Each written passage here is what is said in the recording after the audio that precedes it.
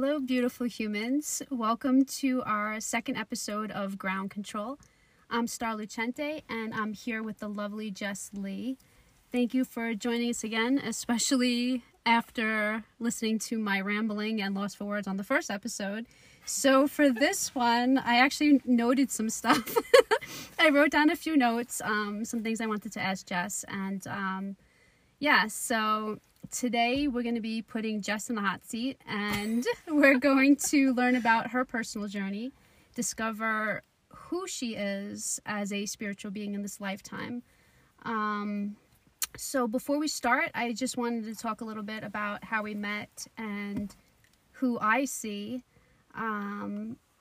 So I drove to Sedona this past December and needed to secure work. I passed by our center where we work, Gateway, and noticed this little magical kingdom, so to speak, within the magical kingdom of Sedona, and decided to send them an email and tell them what I do and see if they were willing to meet with me.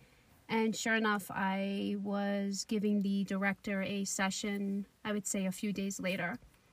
And that was the day that I met Jess. And I told her this, so I'm going to tell you guys this. So I saw her face and she was very familiar to me. I knew we were going to be good friends. We were talking about something, getting to know people. I was talking about my move. And I just knew we were going to do something big together. And I think I even said it to you in my head, we're going to be good friends and we're going to do something big together. And since then, we've discovered that we've shared a lot of the same passions. We are both Virgos. I'm a triple, so yeah, welcome to my world. And and we both have a kind of fall into this desire to be of service to others. So we also believe that we were sisters in at least one past life.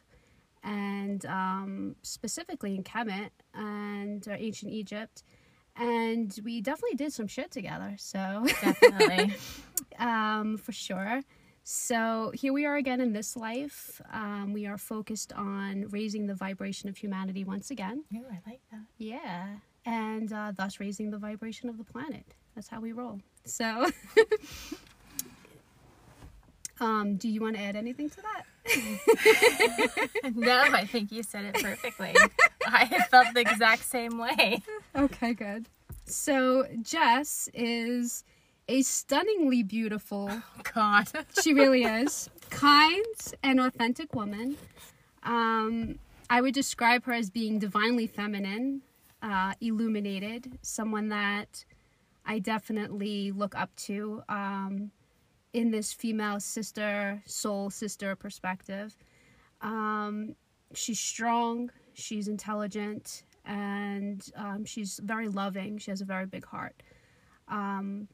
She's very passionate about helping others, and I know for a fact that she only sees the light in others. She always sees the light in others, regardless of what's going on. And she just has that ability, and she's automatically draws to that light. I'm truly grateful that we met, buddy. And now we're going to get to know her a little bit. So I'm going to put my serious face on for this. Let me know if I look too serious. Wow. I'm really humbled. I can't believe, what a beautiful introduction. Thank you. My pleasure. Thank you for seeing it's true. me that way. So we're going to start, I think. I know that your journey has been quite extensive. So I want to actually start from your childhood. I'm curious to know how you grew up and your experiences as a child. And if you can remember your gifts coming in or using any of your gifts or having to close them off, kind of just talk a little bit about that. Okay, I have to think about that because I have a couple different stages of my childhood. I'll start out by saying I was born in New Jersey. I lived there till I was 7. And I think the first introduction to awareness or seeing things differently was when my mom approached us as a family. My parents are still married, and I have an older brother. And she said, we're going on a road trip, and she had a vision of these red rocks and really didn't know what it was. My father, I was raised and went to a Catholic school. We were very kind of by the book, very simple upbringing. Family was around. There was never any metaphysical talk or gifts or anything like that. So this was kind of interesting that we're going to drive across the country looking for something that God told you in your dream that you needed to find. So I think that was probably my first questioning, that curiosity of, wow, this is going to be an adventure. What is this going to be, and where are we going to be led to? So lo and behold, the last day we came to Arizona. We thought it was Utah, Colorado.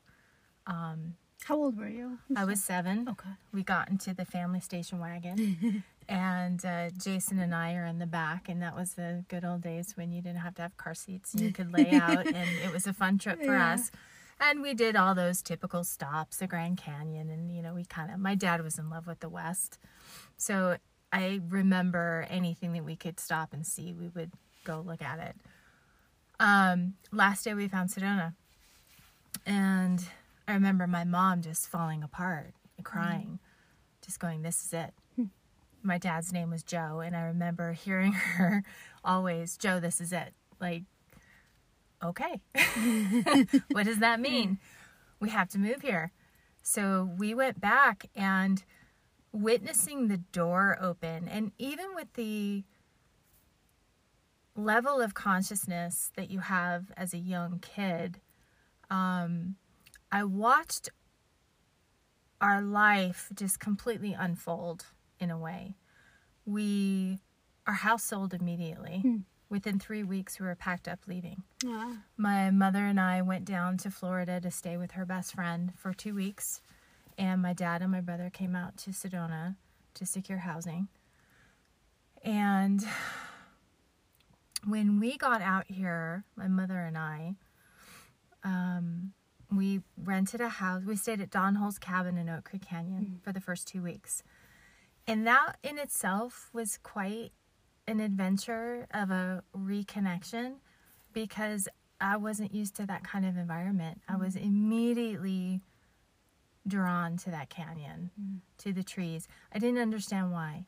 And it's interesting because my parents are actually in the creek. They both are passed, and we put them down in the creek, almost right across the street from where we first started. Wow. And my dad lived in those cabins on the other side of the creek from where we ended up first. So it's kind of a strange full circle. So the canyon's really sacred to me, and there's that beginning and ending in so many ways, but it was just I could feel something was different at that time. We used to go walking on the golf course, and I remember one of my favorite things to do is to collect the cat tails. They're like those fox tails or whatever they're called. And we used to take them in the backyard, and we used to burn them. And that was my first introduction to smell and working with plants and seeing how they interact and what they do. Now I can look back and go, wow, I know what I was doing. But back then it was just like, this is super cool. It's burning, and it's fluffy, and it smells really good. So we rented a house up on Airport Road, and that was just very adventurous. It was, I think I was watching my mother unfold at that point. The clouds, we literally were in a cloud a lot. The weather was very different back then than it is today. watching her in awe, watching both of my parents kind of reconnect to themselves, reconnect to the land, I really became curious of kind of how were they living? Because it was so different than what I was used to. And then all throughout my childhood, we finally got a house in the chapel area. I would help my dad renovate the house. Some of my fondest memories are working with my hands and seeing him turn something that was from the hardware store, a globe, into a mold for the stucco wall that we were building. And my dad got the caretaker position at the Chapel of the Holy Cross, and which was connected to the Catholic Church in Phoenix. So I watched them kind of transition in their life in and out of religion, what worked, what didn't work. And then I was out pretty much by myself with my dog, and we had a cow pond in our backyard. And so I always had cattle around. And I remember connecting with the animals back, I think that was probably, I was 8 by this time. There's something that happened. It's like all I wanted to do was play with animals at that point. I think that those deep shamanic roots that I've known through whatever my existence has been energetically was starting to kind of re-engage. I remember just wanting to look at the cows and being out there and wanting to pet them. We had a barbed wire fence that would separate us, and we would always be out there except for when the bulls would come. And I would go fish out salamanders out of the cow pond and look for, my brother would always taunt me with snakes, but I would look for them. I don't like snakes. Now I can work with them. Doesn't mean I want one in my house, but I have a deep reverence for them. But back then it was fascinating. All these animals that are around, and scorpions and tarantulas, the whole spider, the creativity, all this, just watching nature in a way that I didn't know. And then I would start feeling, I could feel the energy. If I remember back, I felt more connected when I was out walking on the land than I was anywhere else. And I think it just started there. I don't remember having hits or anything as far as messages. My grandmother ended up coming out to live with us. And I remember having discussions with, or listening to the discussions, my mother and my grandmother, about their telepathy and their stories of my grandmother being a healer. Oh, wow. And I didn't really know what that was, but I do know that if I had an upset stomach, my grandmother would put her hand on my stomach, and within 10 minutes I would feel great. And then I watched them talk about it, but not live that way, and shut it down. Programming started happening at a very young age. Parents divorcing at 9, and the wreckage, my story, my deepest wound of abandonment, not just from my father, but from my mother too. So my dad, he had another failed marriage. He wanted it to work, and my mom was done. And my mom found somebody else right away.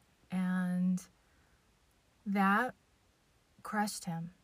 And he left. He went to live underneath the chapel, and then eventually he went and lived up at the Forest Houses in Oak Creek Canyon. My mom, shortly after, had someone come and live with us. And so everyone was busy. Grandma was there. Sorry, Grandma, but she was the lifeguard. She made sure that I was okay. I had an older brother who's 3 years older, but he was doing his own thing. I mean, the last thing you want is your little sister hanging out with your friends. And we lived kind of out in the middle of nowhere, so we kind of just scattered and did our own thing. And I was very alone and very isolated. I didn't have a lot of friends. I had one friend in particular.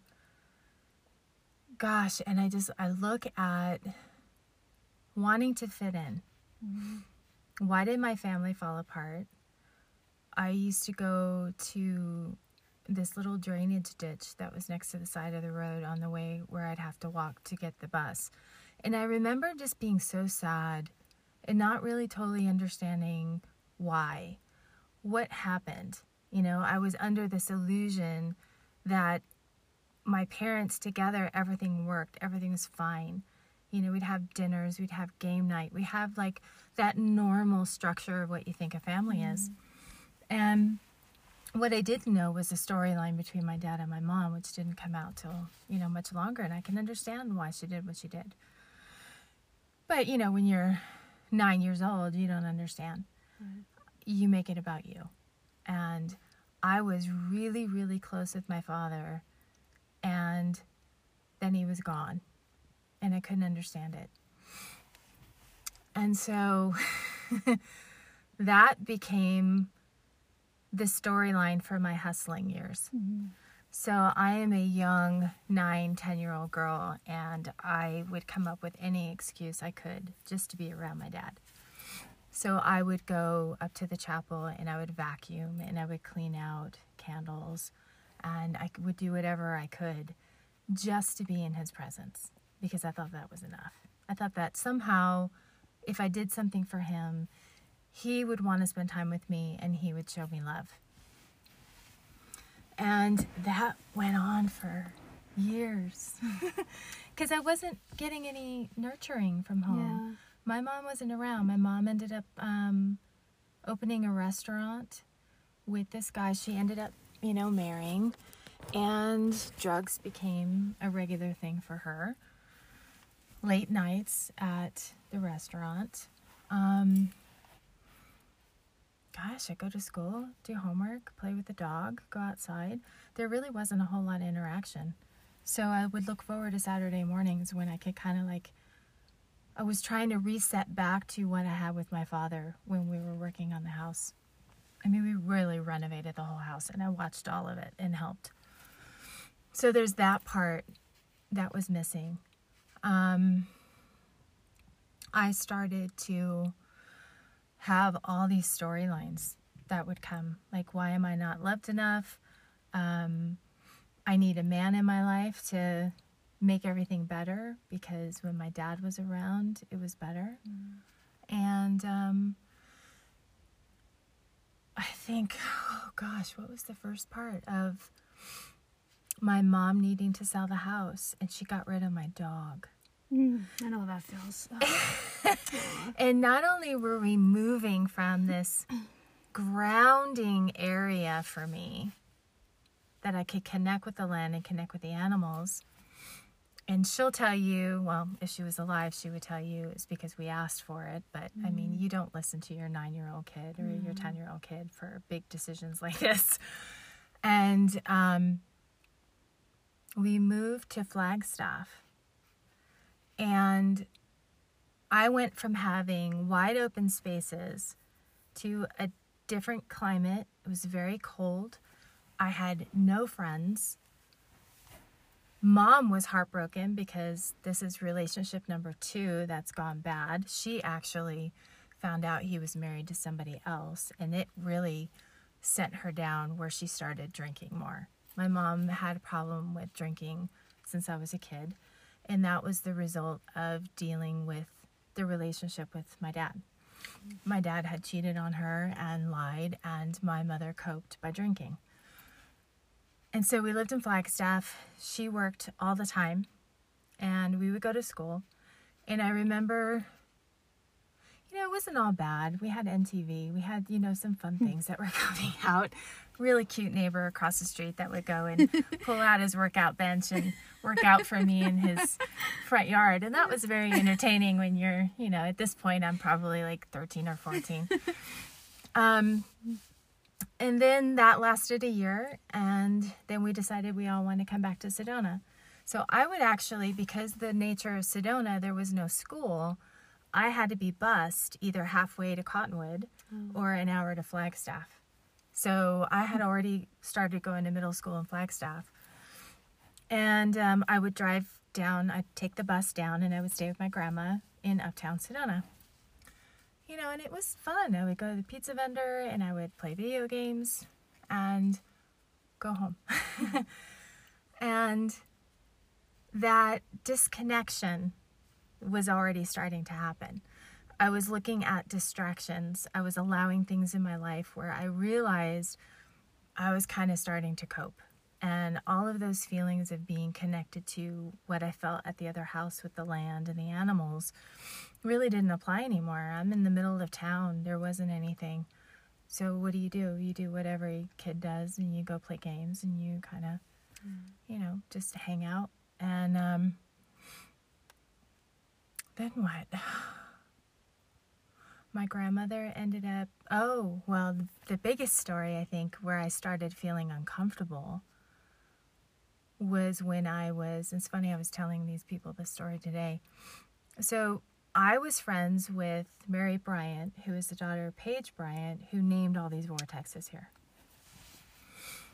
And there was a little grocery store, and we would sneak over there, and we would buy our clove cigarettes, and we would hide behind in the alleyway, and we would be smoking our cloves. And then we would go sneak into the pool in the hot tub or just a regular pool. And then she lived right next to it, so we would go to Mary's house. And her mom was a big woman. So I don't remember how old I was, but I was very young and impressionable. And I remember going, that's not something I was ever really familiar with, was the whole world that you stepped into when you stepped into her house. Crystals everywhere, pyramids everywhere. She was channeling, I don't even remember his name, but we used to sneak in the window and we would like spy on her and hear her talking in a group full of people that would be in her house, this message and this strange voice that she would have, and seeing this very large woman. It was such a strange, uncomfortable feeling for me. And I remember going, why do people talk to rocks? What is this? My upbringing and my belief system. I mean, when we first moved to Arizona, my dad and mom got into the Assembly of God. I mean, there was all kinds of different religious things that we were going towards. And I remember just going, that is not what I was told was normal. This must be really evil. This is bad. And so anything that had to do of that metaphysical realm, or opening yourself up to messages that were not of God or an angel, had to be bad. You didn't mess with it. So that the first crystal shop that came in, I just remember going, this is really bad. It makes me feel uncomfortable. I don't want to have anything to do with it. So that was my really young childhood. I just disconnect. And that precious point of me at that young age of being on the land and talking to the animals and knowing I could talk to them and feeling like I could understand them was dying off. And then that started my journey into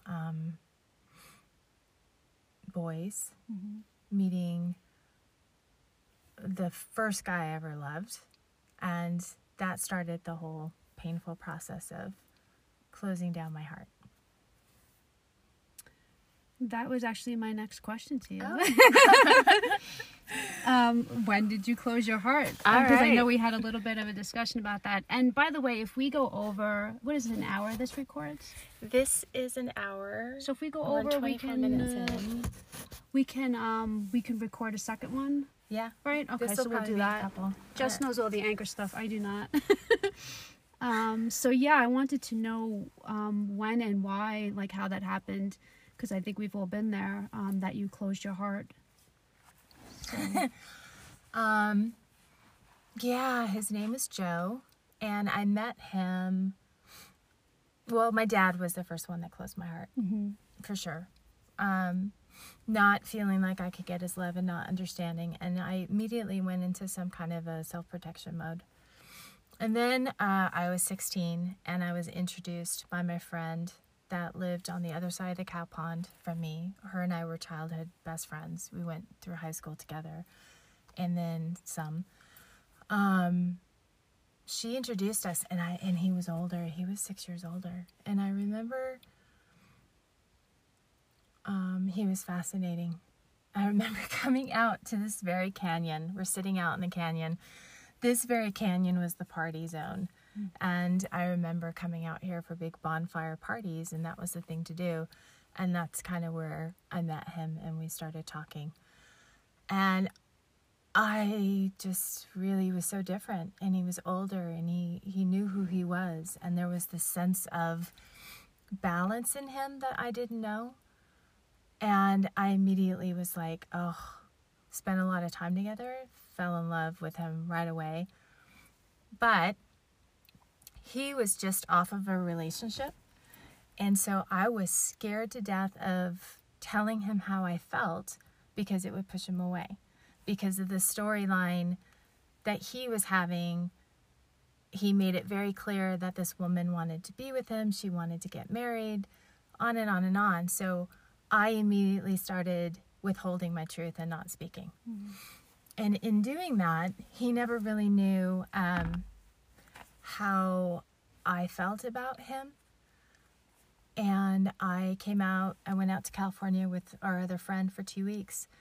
And when I came back, not only did he decide he wanted to not have me in his life anymore and break up their relationship, because he really wasn't sure how I felt about him, but he hooked up with my friend that introduced us.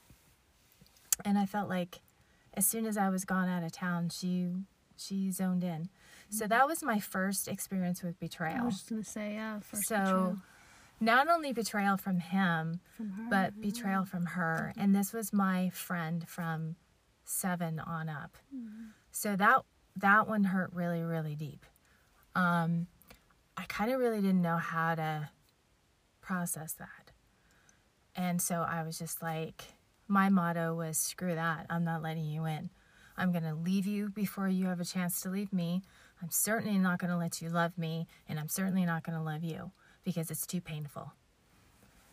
So that was the start of me really just putting my heart in a box. And then I met Mark, and Mark was older, and there was a weird dynamic with Joe and Mark and I. Joe came back, and it was very confusing because here comes one person saying he wants to be with me, but yet he went and got married. So he reconnected with me, and then to find out he was actually engaged with somebody else. And so there was that other layer of going, okay, I'm going to let you back in, but oh wait, you're not being honest with me. So it was just like all these really weird series of things that were, yeah, no, I don't want to feel this. You lie, you betray. That just was all of the energy that, you don't realize at the time, the projection, nobody talks about any of this stuff. So I just kind of kept going, okay, yeah, no, it's not what I want. So then I was with Mark, and I married Mark for all of the wrong reasons. I was very young. I was engaged at 19. I was married at 20, and I was having my first child, at 21. And it sounds like such a sad story. It kind of is. When I look back at it now, it's like, it feels like so many lifetimes ago. I don't even resonate with it anymore. And it's interesting because this is very typical stuff. My story isn't really much different than anybody else's. He cheated on me, and I knew it and caught him. And then I still married him, giving him the benefit of the doubt. That light part that you said, that I see the light in everybody. It's a blessing and a curse. Kind of bitten me in the ass on many occasions in my life, and has really taught me the powerful lesson of forgiveness. And my role in it and boundaries.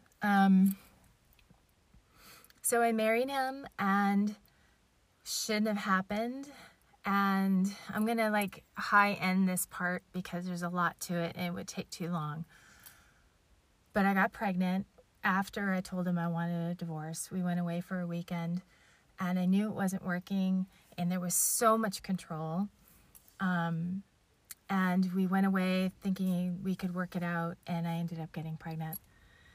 And I remember him telling me when I told him I was pregnant, he told me he didn't think it was his.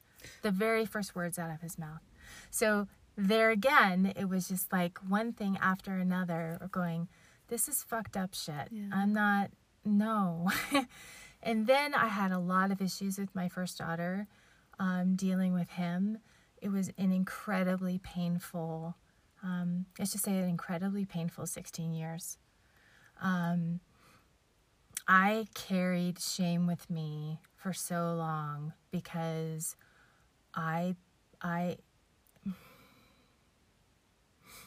we placed her up for adoption, and that didn't work out.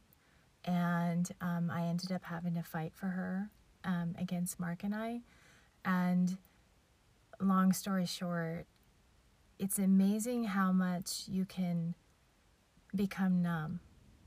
And you feel like there's nothing left. Mm-hmm. And you don't know which way's up. And in those times, you're making the best decision that you think you can make. So it was an incredibly painful time for me because I signed her over to Mark and his side of the family because I knew she would be taken care of. And at that time frame, I thought that being able to send her to college and all this stuff was enough. I watched the dynamics between Mark and I, and there was so much anger on their end that I knew she didn't have a chance. I knew that she was going to be so messed up if it was this back and forth and the tearing apart and your mother did this and your father. It's that was a time where the ego, you could see it just playing out so aggressively. And somehow I still had the ability to come from my heart and go, you know what? I want her to have the best. And at the time I thought it was more meaningful for me to step back and just hope that one day she'll find me and I can understand why, and be able to make my own amends with her for what I thought I was doing was the right thing. So I did, and then I had to leave Sedona because it was too painful, and she would be here, and I knew I would see her, and I knew I would see Mark. So it kind of created this storyline of survival, and I need to restart, and I was deeply, deeply wounded. I left here, I lost my dad in the process. He was very much physically alive, but he would not understand. He basically, I stopped talking to him for 8 years. So there was a tremendous amount of loss in my life back then. And my grandmother had died 6 months before I got married. So who was my main root part, my one that kept me okay, she is dead. And keep in mind, when she died, my mother had to come back, and my mother, we sent her away for treatment when she was 16. So if I look back at, there was a period of my time for 5 years at least where my mom was a raging alcoholic. So I was a teenager, and the guys became an escape for me because we lived with 2 different drug dealers. I watched my mom get physically beaten up in front of me, things a child should not see. Mm-hmm. And that trauma and that pain, here's your mother, and you're watching her not knowing how to stand up for herself and tolerate this behavior. She was coping by drinking, and it got really, really bad. And so I left Sedona with a friend, moved to Albuquerque for a completely new start, but I ran.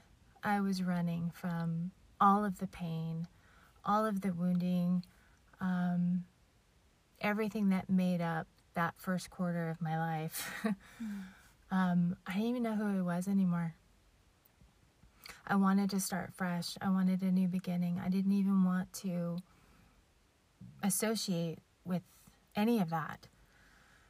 So then,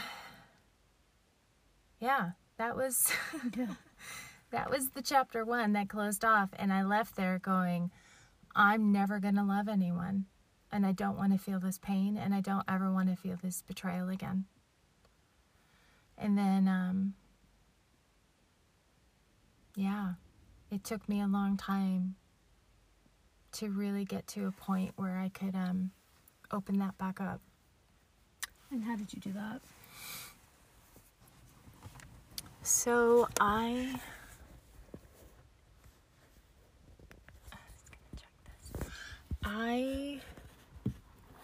moved to Albuquerque, got a great job, started making friends, and I met 2 years later David, and we really hit it off and ended up marrying him, and we kind of moved around, but had 2 beautiful children with him. And I was numb. Life was working. I definitely put myself out of any kind of awareness of intuition or heart-based reality or living or any of that. It was a comfortable existence.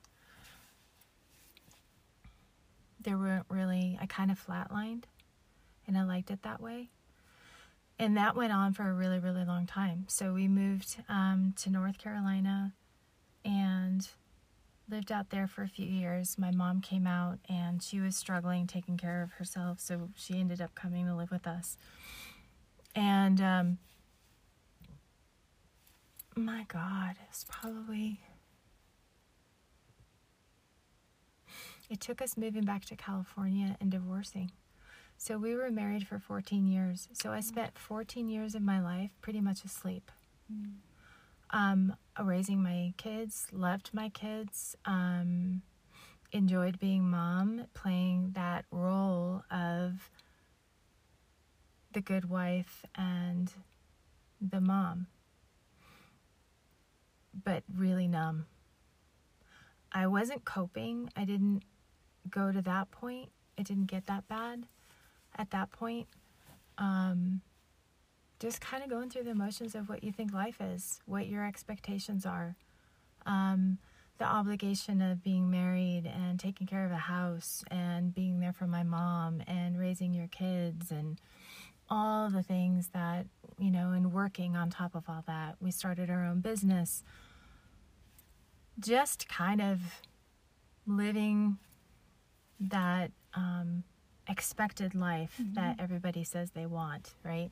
The house, we had a beautiful 3,500 square foot Victorian house we were renovating. We had the nice cars, we had money, we lived in a very small town. We had, when dial-up and internet was becoming really the way. I remember those days. We started our own internet dial-up company. And we would service all the computers for all the school systems around. We were doing really well. We were making a lot of money. It was, we were successful. Yeah. And unhappy. Just kind of, you didn't want to stop doing what you're doing, because then it would be really noticeable. And not that I had, and during those times, Dave and I had a really great friendship. And we didn't realize that we had these stories that were rubbing against each other. You just kind of tolerated it, right? And I did not want to put my kids through a divorce that I saw what it did to my childhood. So I was really adamant about toughing it out. You stay with it. You're in it for the long haul. And then the reasons for being in North Carolina were changing, and we were offered a job in California, and so we decided to take it. And that was the start of that awakening to the nature of our connection and relationship. We came out, we worked for a man that had a Christian internet company, and I was head of the marketing department, and we actually were creating pretty amazing things, portals. When you think of back then, when you'd have dial-up, you always have a landing page, and in those you would have all like what we would call apps today. We had all these creative things that we were going to be offering if you had monthly service with us. And Dave was the vice president of the company. And here we are living in Irvine, Southern California. And, we had nice cars, nice BMW, making money. But as soon as we got here, the guy started, we basically cut our pay in half, and he started lying. So it was that first wake up of going, okay, here's a Christian, here's what we believe. We started going to church because we thought that was the right route to go, was we wanted to have our kids kind of know God, and that's kind of what you do, right? And everything started falling apart. And I watched how corrupt this man was, and that he would do things in the name of God, and it was very much against humanity and his people that worked for him and the well-being of everyone that was around him. And then, a lot of betrayal inside of the company. He was doing things that were enough that it caused all of us to step down. It wasn't in line with integrity. And I remember those moments of going, integrity started really coming along strong for me, of, ooh, your word is all you have, and you need to stand by that. And what does that mean? And starting to really kind of look at what are boundaries and what are we willing to do and not do in the name of taking one for the team, or this is a good cause, and all the other things that we do that really kind of starts eroding our soul. And got heavily into church, and then started questioning everything. And I think that was the moment where I remember sitting in a church in Irvine, and I think that was the first time I ever felt spirit. And I'll never forget it, because it wasn't the message. It wasn't anything anyone was saying. It was that quiet time at the end when they would just play music. And they had a whole band. And for the first time in my life, I felt energy. And it was undeniable. And it was coming through music.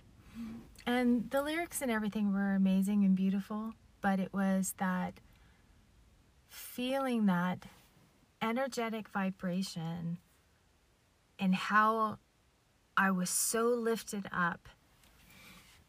That was probably the first time in my adult life going, whoa, what the hell was that?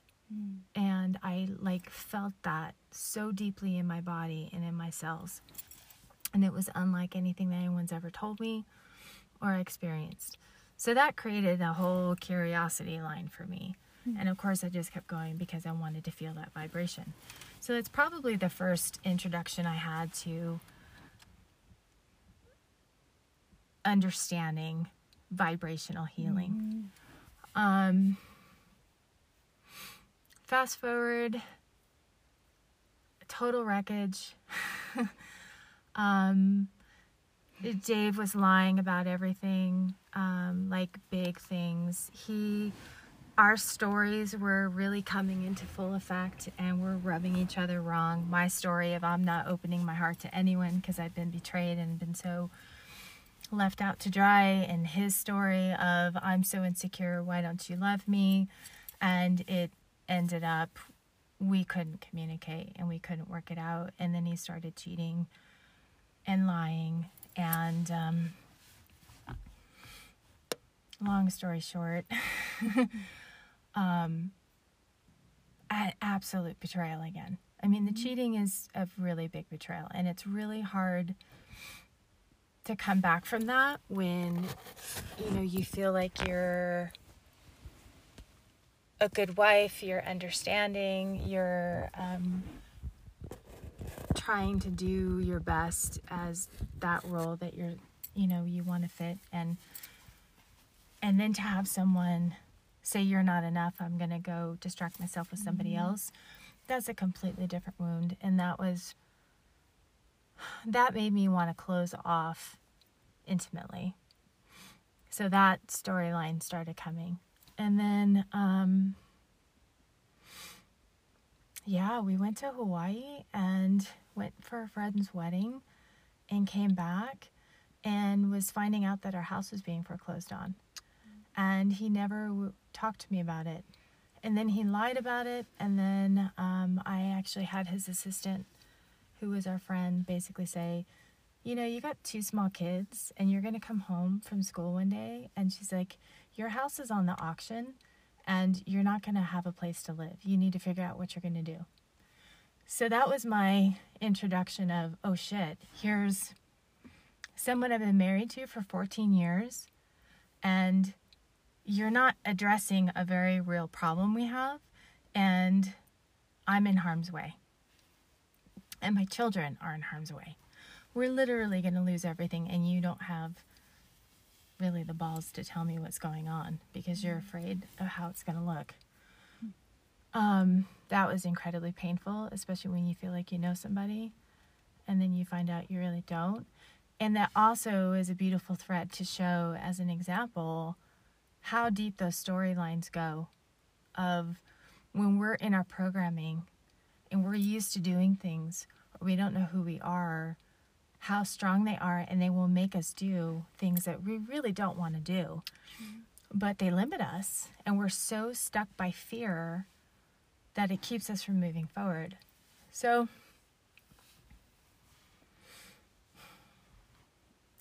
what opened me back up was me leaving that relationship.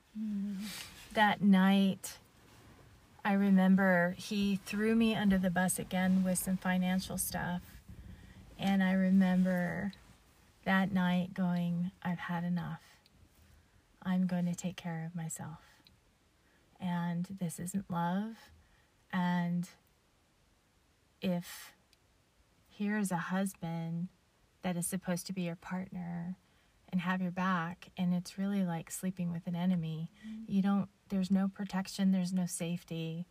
Doesn't mean he's a bad person. I just could very well see that he was living a life that wasn't honest to himself, and that left him capable of doing whatever he wanted to do.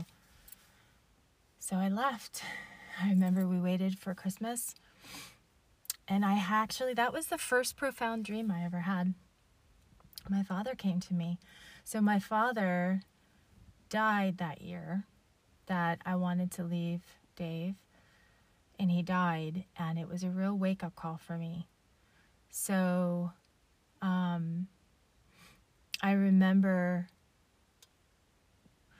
I didn't talk to him for 8 years, and then coming back he sent a letter saying, I don't know what I did, but can we try to work this out? And he came out and we talked, and we just kind of worked on rekindling things. And I'm thankful that I got the opportunity for the first time to have that connection with my father again. 2 years before he died, we got really, really close, and it was nice. And my kids Christiana got to know him, And Bella was very young. And of course, Melanie hadn't come back at this point. And so that was that moment when he died that I first asked, why don't I feel anything? Who am I? And why does this not feel good anymore? I don't like my life. I don't like who I am. And I remember making the decision. We were living in California and my dad was out here in Arizona, and he passed away in Flagstaff. And I told, the winter was really, really bad, and we weren't going to be able to have a funeral right away because it was so bad and there was so much snow. And I remember looking at Dave and said, I need to be out there. I need to go. I don't want to wait till spring to mourn. This is so uncomfortable for me. I need to go now. And I think that was the first time that I really decided to be courageous in my life, was I mourned. I opened myself up to feeling, and it was incredibly painful and incredibly freeing. I remember my dad was a tall dude. He was, 6'1", and he was very built and muscular. And he came back after being cremated in a tiny little box. And I remember holding him and just crying for days. But it was my unraveling in that moment, and it's funny because my father has been two people, but my father has been one of the most important teachers in my life. And he helped close me down, and he also helped open me up. And he later came to me as a guide. He's not with me anymore. I did something this last beginning of January. I did a physical, whatever you want to call it. A cleansing? Like a cleansing? Cutting of cords? No, actually, I was with this other person that's been my other great teacher. I was with Jeff, and this will be a different part of the story, but yeah. I gave him my father's ring, and I didn't realize it till that moment. Like, I knew I was feeling that I needed to give it to him because it was closure. And I gave it to him, and it was complete closure for me. Jeff was the one that needed to have that ring. I needed to give it to him because he healed that issue that started with my father, and he's very much like my father. So it was a really interesting healing point for me. And ever since that moment, my dad's gone. He's always been around because he's always been keeping me on this path. He's always been talking to me or visiting me and keeping me on this journey of where I'm supposed to be, about opening my heart. And one of the things was, when I was leaving Dave, I had the very first snake dream. I had very first vivid dream, and it was about snakes. And it was my father coming to me. It was the first time I ever really experienced what a dream vision and getting a message from the other side was. It was a life-changing moment, again, for me, of going, wow. I sat at the computer the next day and was Googling these snakes that came to me, and through the dream feeling like I had no hope and I was going to die. And then all of a sudden it was just like, no, you can get past this other side. And then I Googled it, these snakes, and I kept hearing my dad talk to me while I'm looking at the snake. You can't go around it anymore. You have to go through it. If you don't, you're going to physically, emotionally, mentally, and physically die. And that was it. That catapulted me into going, I'm done. How do I want my life to look? I'm done with all this wreckage. I'm done with all this pain. Let's start healing. And what does that look like? Because I don't like who I am anymore. So that really truly started my healing journey. So you mentioned Jeff, and I definitely want to talk to you about that. And maybe we can start with, I know we were talking the other day, and you had said something like you learn your lessons, or you get information from relationships that you're in. And I know that you have met your twin flame, and we don't like to throw that word around, so that saying, I should say. My mirror, my your perfect mirror, yes, your piece of yourself, so to speak. And I really want to talk about that, because a lot of people have a misconception of what a twin flame is. A lot of those relationships turn toxic, and I think you can provide some really good insight from your experience with that. So can we stop this and then redo it? Start a new one? Okay, so we're going to start episode 2 in a second. Yeah, episode 2, part 2. Right? All right, so welcome back, and we are episode 2, part 2 of Jess Lea. So my last question, which I want to get into, was about your meeting of your twin flame and your experience with twin flames in general, because there's definitely a misconception around it. A lot of people want to, I want to meet my twin flame, then we're going to be together forever, and there's all this fairy tale around it, but it's not a fairy tale at all, is it? No, so it's not. Tell us. Yeah, it's an incredibly beautiful and painful journey, and it's still mind-blowing for me of how many parts of it there are. Like, if you Google what is a twin flame, there's so many things that have come up, and there's so much misleading information.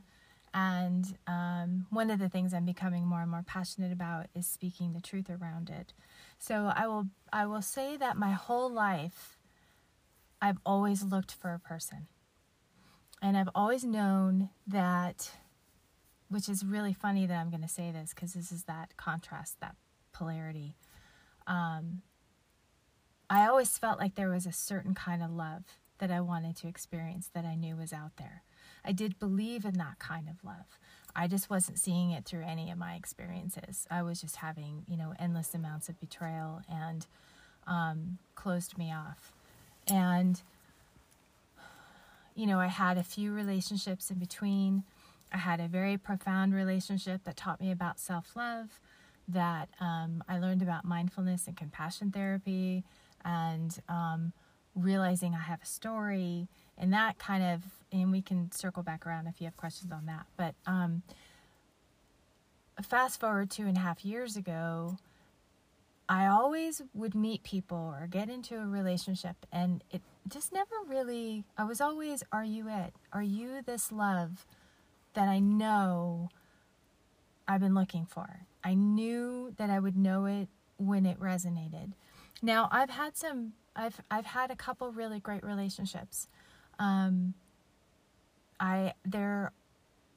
We talked about how I learned through relationships.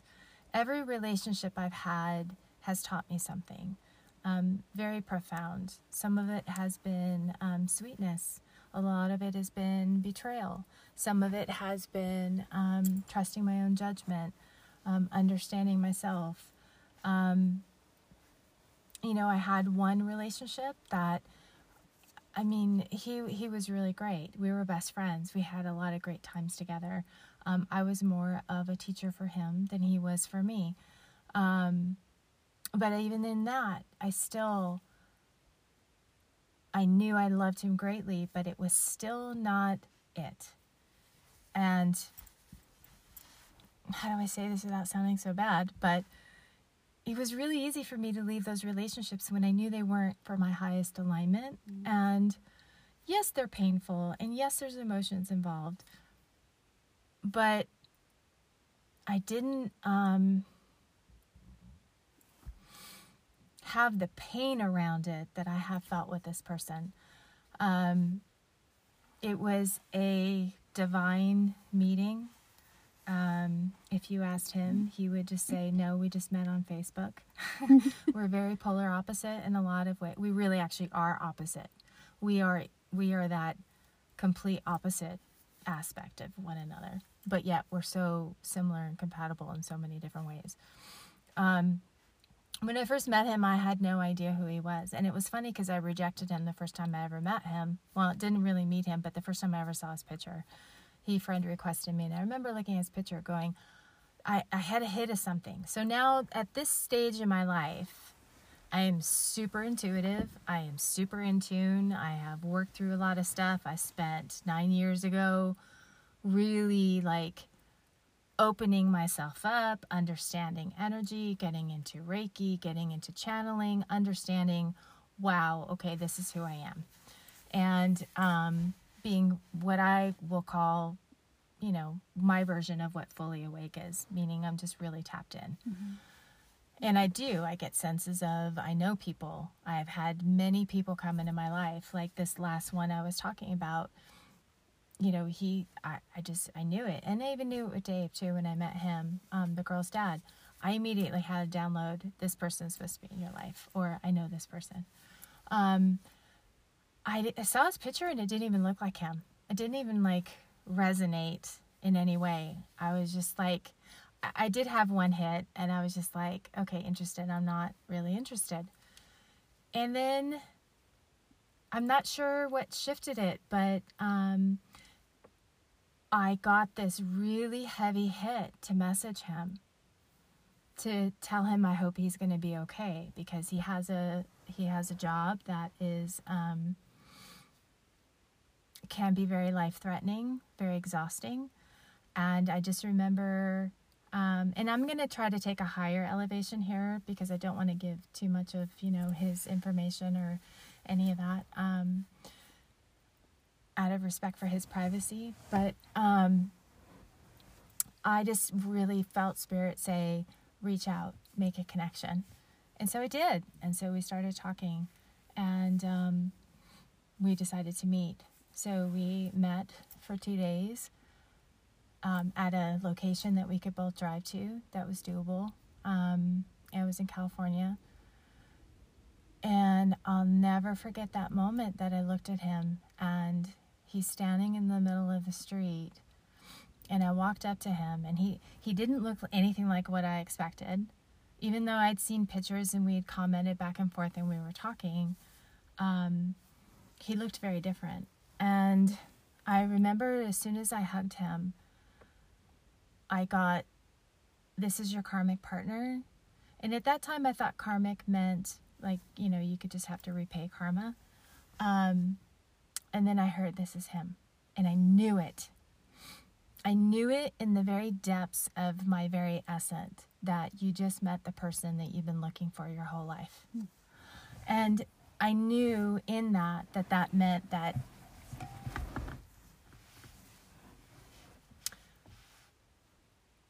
I thought he was going to be my lifelong partner. But he's my lifelong teacher. Mm-hmm. The partner part, I don't know. We can't seem to figure that out. It is not a fairy tale. It can be. Some people refer to the bubble love phase. You come together. It is so freaking intense. And it's a love that you've never really experienced. And you have so many emotions that feel so deep that you kind of don't know how to process it. How do you actually love and have immediate unconditional love for somebody and you don't really know them that well? It's just automatically there. And there was such a sense of the realization that I've been longing my whole life for somebody, for something to experience, and that it's standing in front of me. That was pretty amazing. So, you know, we had that amazing time together. We started seeing each other long distance, and then we got to be able to spend Christmas and New Year's together, and it was a whole month of just us being, and it was freeing, and it was amazing. And then he went away for a couple months, and our relationship has always kind of been long distance, and then we would come together for a couple weeks at a time, or not a couple weeks at a time, for realistically 7 days or 10 days. And I was already starting to get triggered. I was already starting to feel that rub of going, what the hell? Like, I have such incredible love for this person, but yet, why am I feeling so freaking insecure? Why am I questioning everything? Why am I putting up with some of the shit that I was having to put up with? Because most people think that a twin flame relationship, my understanding of it, because it's still kind of mind-blowing to think of this concept, we share consciousness. We're two separate beings, but we're like the same being in two bodies. We are the opposites for each other. We're that yin and that yang. It is our agreement that we come together to fast track each other on a spiritual journey to come back fully into ourselves and heal any karmic and any deep wounds that we have need to be cleared, because our reasons for doing this are to raise in vibration and set a new template of what love is supposed to be. And that love is a love of the higher vibration and the higher chakra system. It really, truly is unconditional love. The very nature of this relationship is to break all attachments and all codependence. See, that whole, I need to be with someone because you need to be taken care of, or I'm going to have kids with. It's none of that. This is a pure love connection. And it mirrors everything and stuff you had no idea you had. It was super interesting today. We were watching something, and it was talking about Lemuria. And back then, they believed that beings were one. You had the male and the female, and they were connected. And Plato talks about this. And there's science to back this up, that we were separated at that time. We were one being, and then we were separated to have two different experiences, the male, the female version. And that's how we started being able to reproduce and have children. We're still the same thing, but we're that physical separation of male and female. But you're always connected. This person is always with me energetically. It will look like an incredibly abusive relationship. It will look like a completely sabotaging relationship. It brings out every possible negative thing you could possibly have, and a longing and an energetic pull that I've never experienced in my life. And believe me, I've done a lot of mental health work, and I'm a very sane person, and I've even questioned my sanity. He mirrors consistently the rejection that I felt with my father in love and the abandonment. We had a coming together. I decided to give up, my life as I knew it, and decided to go to Thailand with him. And we were going to build a life together, and we had a huge falling out. We just rubbed each other wrong. I triggered stuff in him, and it caused him to withdraw, and he triggered my abandonment, and it caused me to become incredibly insecure. And I ended up leaving Thailand early and in a mess. It was very incredibly traumatic, and it catapulted me into the dark night of the soul. And it took me 1.5 years to navigate that journey. I didn't take jobs. I would do side projects. I would look for jobs, but thankfully I was in a position where I had a little bit of money. I took out a loan and I had credit cards, and I was able to have friends open up their houses for me because I can't explain what it did to me, but I knew I needed to heal. I couldn't function. I have never experienced the kind of pain I had with this person, and this falling out is unlike any kind of grief and any kind of pain I've ever experienced in my life. And I've had a lot of loss. We've talked, about some of the grief and stuff that I've had and the betrayal. I found my grandmother passed. I found her body. Like, I've had traumatic things happen in my life, and none of them have compared to what I experienced with this person coming back. The remarkable thing about this relationship is he doesn't really have to try to do anything. It just naturally is the nature of our energies that bring this all up. So he is a very beautiful man. He has such an incredible heart. He is incredibly giving and very loving. He's very charismatic. But all I see are those shadow parts of him. Like, I see that, but I get triggered and I feel those shadow parts. The questioning, the mind stories. Why don't you choose me? Which triggered my whole thing of going, wow, why don't you want to have a relationship with me? I'm pretty incredible and available and loving. And that rejection of what felt like your love isn't good enough. You're not wanted. The ignoring, the coming together, and then the ghosting and the ignoring and the no communication, and the intensity of me wanting to chase and come into him and say, don't you see this? Don't you see this? Don't you see how much I love you? Don't you see what this nature of this connection is? And trying to convince him of something that he was not been ready to hear or want to hear. This isn't a conversation I've had with him of, I've kind of hinted, but, it's kind of a lot. Talking to someone about a relationship that they don't feel the same way in, because they're not coming from their heart space into it. They're coming from their mind, and they're being triggered. So the very nature of this roller coaster ride is to really clean out all of the gunk that's in there, that's been there your whole life. Through every relationship you've had, through your childhood, everything has to come up. And the only chance that you would be able to come together is if all these things are resolved and you truly come back into yourself healed.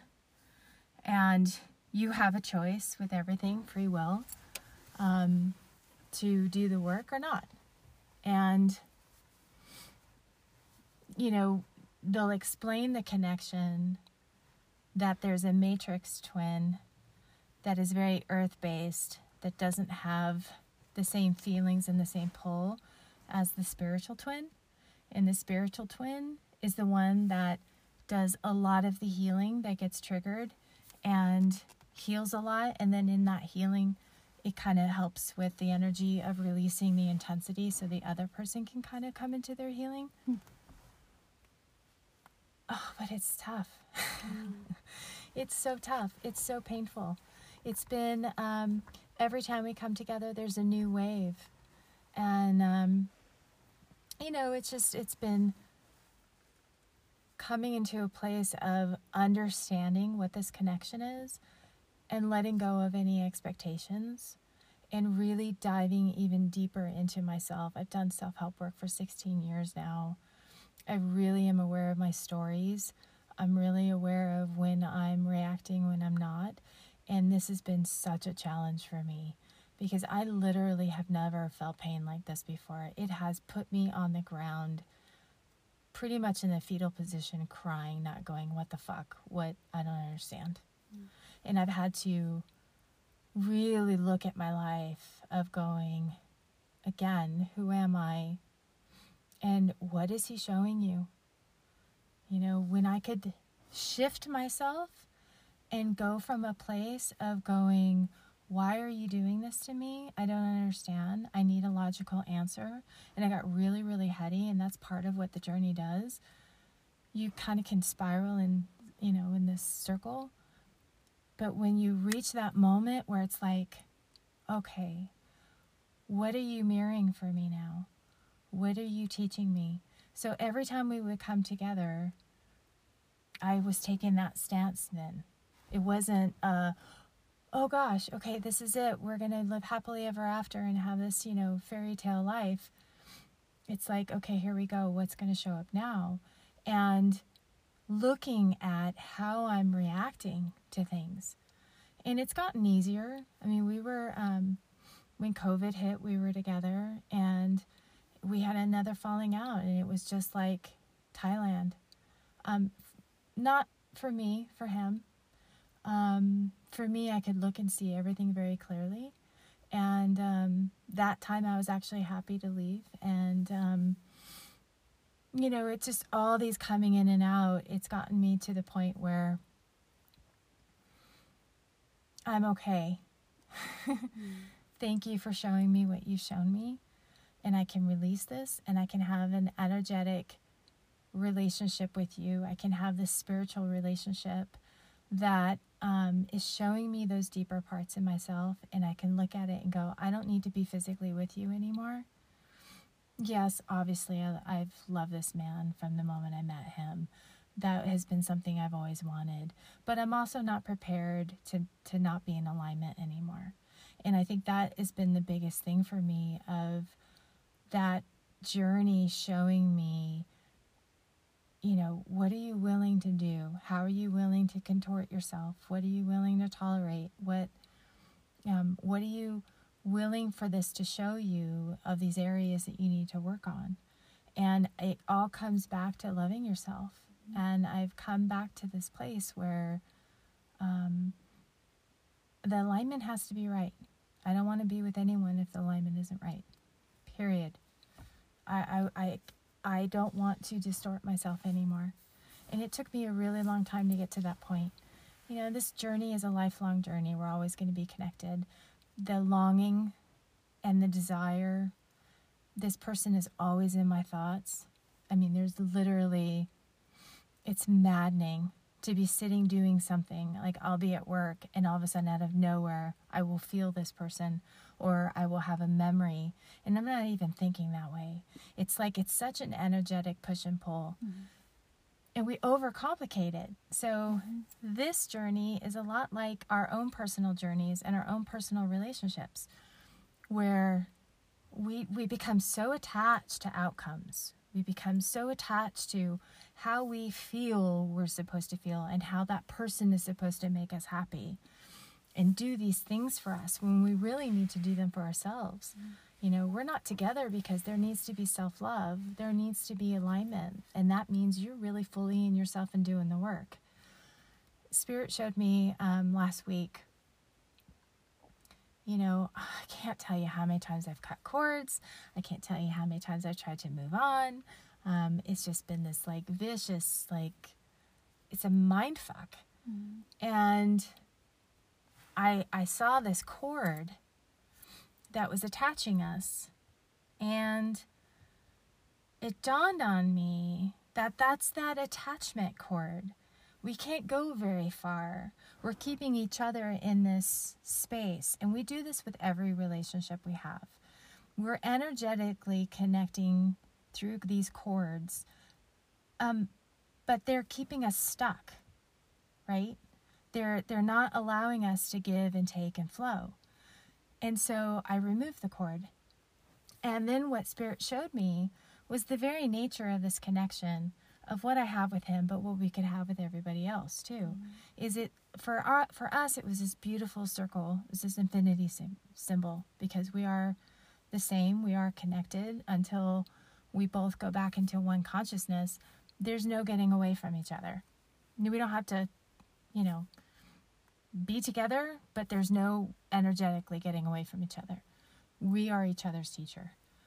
But it was this beautiful, like, almost like a rubber band. It's this big energy field that circles us, and we can move in and out.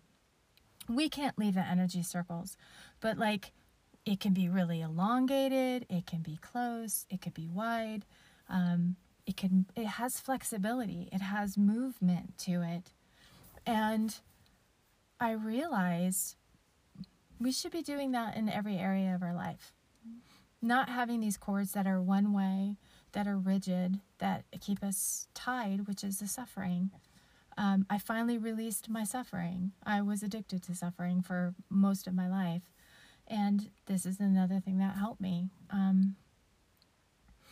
Being able to see that flow really freed things up for me.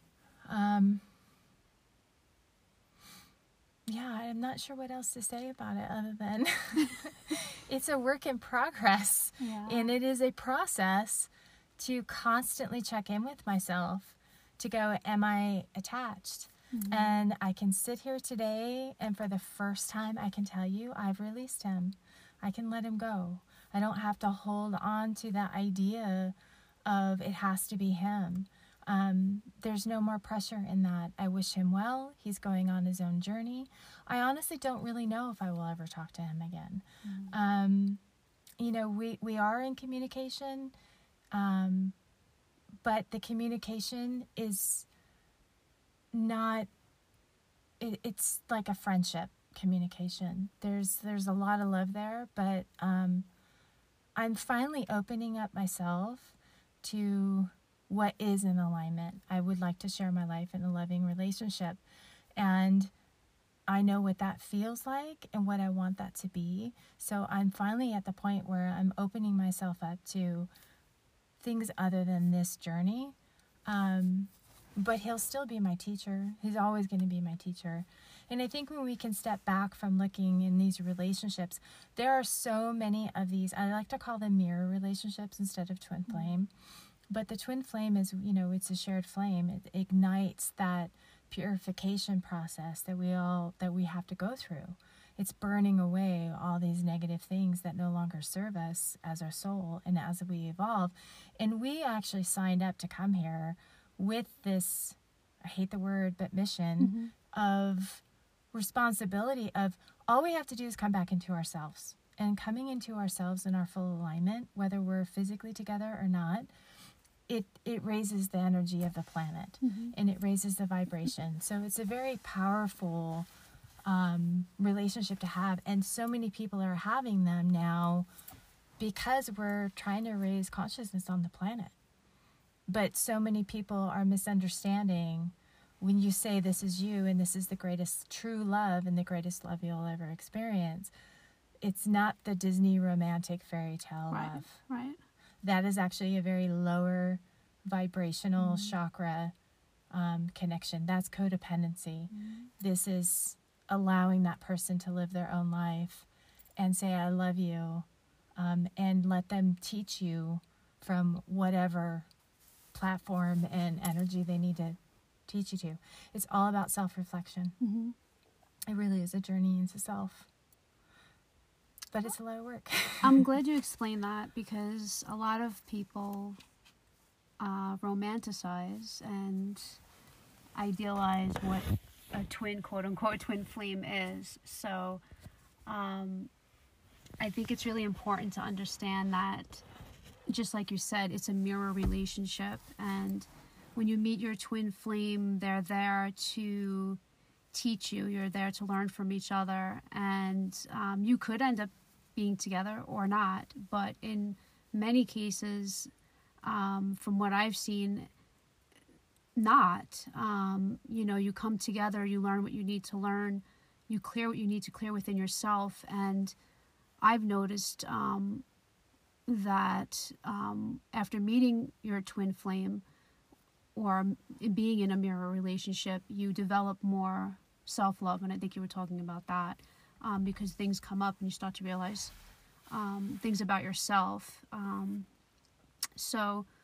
it's important not to romanticize this mirror relationship. And like you were saying before, it's almost like someone being in an abusive relationship, and I've seen that, and it frustrates me because, you know, not being in it, you see things, and it's upsetting to see your friend feeling this unnecessary pain, and you know, there's always this push-pull with these mirror relationships, and someone's always grabbing for the other person's always pulling away, and that person that is only, like, I don't want to say only focusing on the light, but just sees the pure light in that person and is fighting for themselves and that person, and fighting to learn and fighting to just be in that relationship and love, is making excuses for that other person.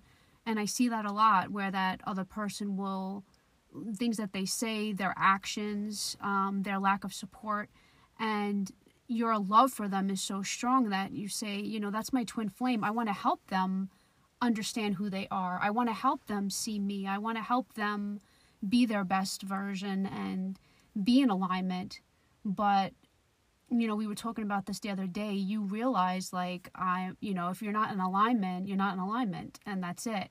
You know, it doesn't mean once you let go that this person's not going to come back, and you don't know if they're going to come back, and you don't know if you will end up together or not, or maybe you'll come together and, you know, split up again. But there shouldn't be any expectations around it, and there shouldn't be this desire that you need to meet this one person that was meant for you, or this other half of you. You know, it's really important to love yourself and be complete, and know that you are complete and whole without this other person, without this flame, without this mirror relationship. So I think, you know, like you said recently, I even recently noticed a big shift in you, just your whole energy, and I don't want to say vibration, but we could use that word. Just like, I see this shift where you did let go, and I know that was really hard for you to let go. Yeah. And it's not letting go in the sense that you're like, oh, I'm going to let go of this person and I'm never going to think about him, and I'm just going to move on and go and get into another relationship. It's more of the sense, like you were saying, you let go of the outcome. And that's the same thing when we surrender ourselves, and we say, you know, I'm surrendering and I'm trusting the universe. You're not just saying, oh, you know, fuck it, I'm not going to do anything, I'm just going to go with the flow. What you're saying is, I'm not going to focus on the outcome. I'm just going to focus on what I want to do, what I feel is right, and the outcome is what the outcome is. It's what is written, you know, it's how it's supposed to be, what we chose on a higher level. So yeah, I mean, that's a really powerful story, and I love talking to you about things of this matter, because I feel like you have a lot of like an interesting perspective on relationships, and although I feel like you've been betrayed and dealt with all of this betrayal and grief, you still have this big, beautiful, open heart. And I guess I want to ask you, so after letting go of the twin flame, and I know you hate that word. Even I say it, I start to get like, the attachment of needing the relationship to there work. You go. So you let go of this, and you're in this really good place, and I feel it, and I see it, and I mean, it's awesome, because I know how hard it was for you. So maybe just to tell others, you know, how you did that and how you're feeling and how much of a better place you're in, to just, you know, maybe help others understand that it's much better once you do let go. It is, and it is a process, and everyone is going to get there in their own timing. It was funny because I was talking to someone on the phone last week, and it triggered a whole bunch of stuff for me, because she calls up and she's, you know, talking about how she's in this relationship, which is, you know, the same kind of twin relationship. I'm actually surrounded by a lot of people that are having these relationships. And it was really nice feeling of me being on the tail end of it, of that intense pain and understanding what the nature of this is. She's still stuck. Like, I could see her brain stories. You get stuck in these mind loops and they don't make sense. and being able to really help her come back into the embodiment of it. And I think that's what changed it for me, was being able to embody myself fully and go, I don't really need anything outside of myself anymore. And that's true with everything in our life. You know, it really is holding on to the attachment that creates the suffering. I suffered so long in this relationship because I was holding on to this attachment of that program of relationships should look like this. Love relationships should look like this. I can tell you I love this man so greatly, but I love him enough to let him go and not hold on to both two people trying to distort something that's not in alignment. You know, that can be applied to every area of our life. And when we can really come back to that place of being heart-centered and go, does this serve me? Am I in my power? Am I in my full embodiment? It goes back to the core values that I always talk about. And it took me a long time to be able to see this, because it does. It knocks you on your heels. You become everything. You get triggered in everything that you didn't even realize you had issues with. I'm not an insecure person. Okay? I mean, I have never really had those parts of me where I feel like I question everything about myself. I haven't had that since I was a kid. This person brought all that up. So then you're dealing with all these things that are not normally in your orbit of how you live. And because you're not used to them, it throws you off further, going, what the hell? I'm getting blasted from all these different areas. And what I realized with helping this woman on the phone, and what I learned was, really, you just have to take the step of coming back into self. Everything in this world, every relationship, every job, everything is a teacher for us to get back into self. The minute we can quickly stop and embody and go, is this in my alignment? Is this in alignment with my core values? How does this make me feel? It's very freeing. That's that moment where you're like, wow, I can live open. I can love freely. I don't have to put all these parameters on to keep my life inside of a box. And that's the goal, is to get outside of the box of what we've created with all of our programming. And a lot of it is just getting used to just reacting the same way. We don't know what's on the other side, so it's easier for us to stay in these pain points, because it takes a lot of courage, and it is scary to think of going, what's it going to look like? I have to be vulnerable with this person. I have to be vulnerable in myself. That's uncomfortable. You know, I've taught for years about the power of being uncomfortable and learning how to sit in that. It's not easy. It hasn't been easy for me over the last 2 years, but the more you do it, the more things unravel, and you get to see who you are and how you react. And when you can just become an observer in your life, you get into that, you know, that flow state I was talking about. You can just observe things coming into your awareness, and you don't any longer have that attachment. You don't need to contort it or change it or manipulate it to get some feeling out of it, because you can choose. It's very empowering to go, I would like to explore this feeling. It's like you're at a vending machine and you get to pick the experiences you want, rather than just you're flooded with whatever's in front of you. You very much have a say of what you want to experience in your life. And then when you can reach that kind of mastery, you know, you can just see where you're vibrating at and put out what you would like to experience and let it come, because that's all happening whether you realize it or not. If you're having a bad day, you're vibrating in that, and that experience is coming. You know, if you have an attachment to somebody, that more reason for you, those lessons to show you that you're attached, to keep coming. So where I am today, you know, I still have to manage and be aware of the connection with this person. He can live in my heart in a different way, and that feels good, but really fully releasing it. And the minute I do, all these other things come rushing in. All these other possibilities for new experiences. You know, frankly, I'm done having this experience over 2.5 years of pain. Yeah. You know, you get to a point where it's like, okay, I really choose to let this go because I'm ready for new stuff to come through. And there's been a lot of really beautiful things come through that I'm ready for because I learned the lesson of non-attachment.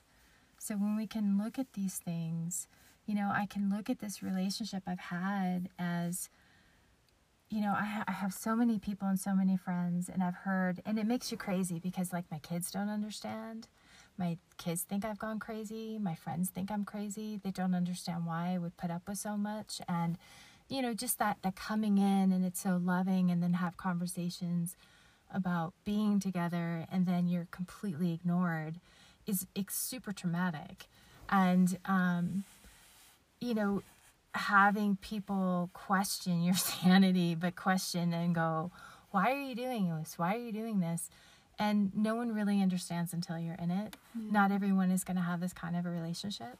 But when you can go into it and go and feel into it and go, what does this have to show me? What do I need to learn? How do I want to react? And does this feel good? You know, you can move through it relatively quickly.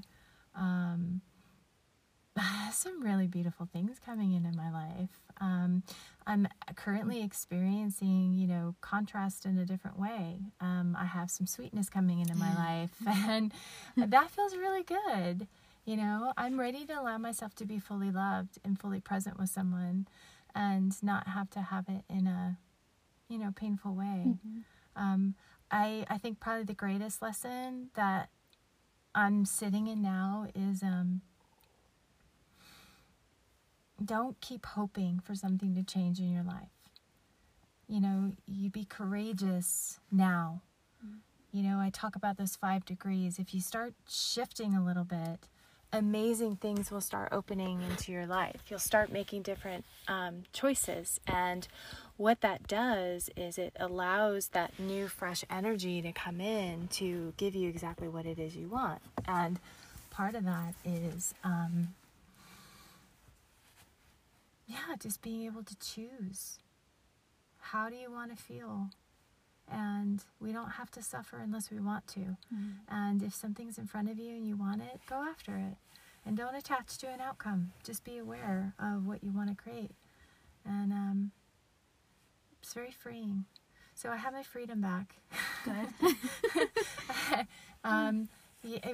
Really have my freedom back. And that feels really, really good. Because now I'm at a point where, you know, I feel like I can harness all of that and look at what that relationship taught me and move forward in a way that serves me and serves the experiences that I want to have. And so that feels good.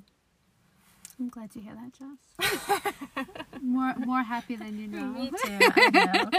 You see so me nice on to both see sides. your smile. So I'm just going to ask you one more question. And so I want to know, I guess, how, when, I don't really know how to phrase it, did you start to get messages, become this intuitive channel, step more into your purpose as a quote-unquote healer? Like how and when and what? And why? Okay, I'll give it this might have to be a short summary. We'll have to go into part 3. You know, really 9 years ago, after I left and was divorced, I spent some time by myself and really kind of started going into that self journey of who am I and why am I here? And I was curious. I started reading a whole bunch of self-help books. I did have a relationship that really kind of put me on that wellness path. We triggered each other so badly. He was actually very abusive, and we went to therapy, and I realized I had a story. And then I started kind of going off of that. So that was the fuel to catapult me into going, who am I and why am I doing the things I'm doing? And then I would sit there and I remember sitting in my living room in my condo in Laguna Niguel on the backside of Laguna Beach. And I remember the breeze coming through the windows. And I was going to yoga, and I was, you know, really doing some mindful meditations. And I just would have these voices in my head. I started hearing, and then I would start feeling things, and I didn't know what it was, and it kind of freaked me out. And I remember standing in my kitchen one night, and I was being told to heal people. I mean, I knew my ex-husband had colon cancer a year before he was diagnosed and said anything, because I was told to work on him. Because I'd say, okay, if I'm supposed to I would have dreams. I had a Japanese teacher yelling at me how to do Reiki and do energy healing in my sleep. And so I was learning all these things while I was asleep, and I was processing, and I would wake up and go, okay, wait, what's happening? And I was getting these messages of, heal this person. I had my neighbor come by, and his husband was dying, and he's asking me, can you do energy work? Can you send? And I've got angels now saying, this is how you heal them. This is what you do. And I remember standing in my kitchen and going, okay, I'm going crazy. And I'm hearing all these voices, and I don't know where they're coming from. And so, can I meet you? Are you a guide? Are you an angel? Are you a demon? Like, who am I talking to? Or is it just me? Because at this point, I feel like I need medication. And it was the strangest feeling. It's the first time I saw with my mind's eye. The first eye, yeah. And it's such a strange feeling when you're not really seeing, but you're feeling. So I had these orbs. I had 4 orbs come to me. And at first I saw them as light, and then I could tell who they were in great detail. And then they introduced themselves, and they told me who they were. And my father came as one of them. And from that moment on, I just started working with them and going, okay. And then it started getting really, really intense, and I was getting into astro travel, and mediumship started opening up. I'm still looking for an Erica because her mother has a message for her. Really stuff that I was way beyond what I was ready to handle. I mean, I would meditate and find myself in rooms full of people talking. And by the time I realized it and I would tap in, that is when I got the message that Jeff was coming. I actually meditated with Buddha twice. He helped open my heart. He sent me down a path to go talk to Krishna. I talked to Krishna, and he told me my counterpart was coming. And he gave me great detail of what was going to happen. And I started getting all these downloads, and I didn't know what to do with it. And I was a single mom at the time. I had 2, relatively small kids. Melanie was actually coming back into my life. Melanie found me. She came back. I've got a tattoo on my arm, Be Open, Let Go, Just Love. And that's my life story. I was so closed off. It took Melanie for me to really open up. She found me. I made the commitment in December to go to Sedona and deal with what happened. And she found me like a week later. And we reconnected. And that kid taught me forgiveness. We have an amazing relationship. She's in my life. I'm going to be a grandmother this year. It's been such a beautiful journey with her over the last, it's been now, 13 years of understanding her and having her really be my teacher. So that happened. And I had to go back to functioning as a provider for my kids. And I had to take a job. And, it's funny, I was talking to a woman today about sometimes you have to make decisions where I was starting to close some things down because they were getting a little too much for me. And I didn't have a mentor. I didn't have anyone that could talk to me or guide me with what was happening. I was opening them up so quickly that I kind of threw myself back into work and being in provider mode. And my intuition would still be there. But then I went through the series of my body screaming at me again, going, no, this wasn't the plan. This is not what you're supposed to do. And I was getting sick. Yeah. My immune system was shutting down. My mother got sick and she was dying. I was breaking out in shingles all the time, which later found out was attached to my grandmother and ancestral healing. And so Jeff really kind of reopened a lot of that stuff. It catapulted me into being able to come back to Sedona. If I didn't have that relationship with him, I wouldn't have healed all the issues and all my core wounding that happened here. So the very nature of us coming together and going what I went through over the last 2 years has allowed me to come back here and really fully open. I'm having to reopen everything again, and it's been a process. And things have turned on in such a different, incredible, more powerful way. Like even just, I told you the other night, the full moon, I actually opened a portal to myself, to my ancient self that... I know, it's amazing. I mean, it's just like, it's amazing. The support, the structure I have now to be able to do my work and to be fully who I am. You know, we always have that. Everyone has a storyline of I was a witch and I've been burned or I've been drowned. Right. And we've lived centuries of self-sabotaging ourselves because we're so afraid to stand in our gifts. Well, I tapped into my inner goddess, and I'm an oracle. It's kind of big to say, but I'm a seer. I had Wade, our shamanic practitioner, tell me that, about a month or two ago. He's like, you need to reopen. You're a seer. You need to reopen. And it's like, so it's been a process of reopening all of those things, and they're flooding back. And that feels really good, because for the first time in my life, I really feel in alignment with who I am. It's taken me a long time. I think that's awesome. So I definitely want to go more into the full moon, but we might have to save that for another episode. So yeah, I think we'll wrap it up now. So well, thank you for your candidness, Jess, for sharing your powerful story. It is truly an honor to have you as a friend, a soul sister, and a partner. Thank you, everyone, for listening. As I said before, feel free to post or message us with any questions. And can they post on Anchor? I don't think so, right? No, you have to go through Facebook. Yeah. So you can find Jess on her Facebook, Finding My Spirit Song, or on her website, findingmyspiritsong.com. And you can friend me on Facebook as well, Star Lucente.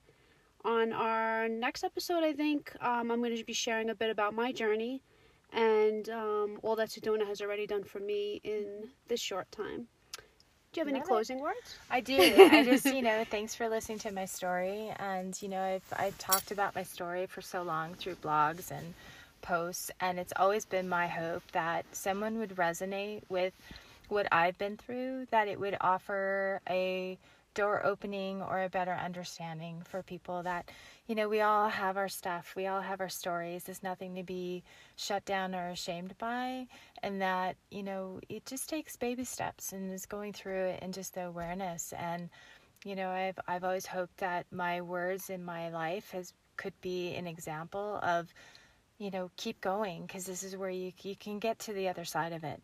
And it's not going to kill you. It's just, you got to just know yourself and have hope and, have people in your life that can help guide you. And I didn't really have the guidance. I had to find that guidance myself. But I hope that my stories can be of inspiration. So thank you for listening. And peace and much love. Yeah. Bye.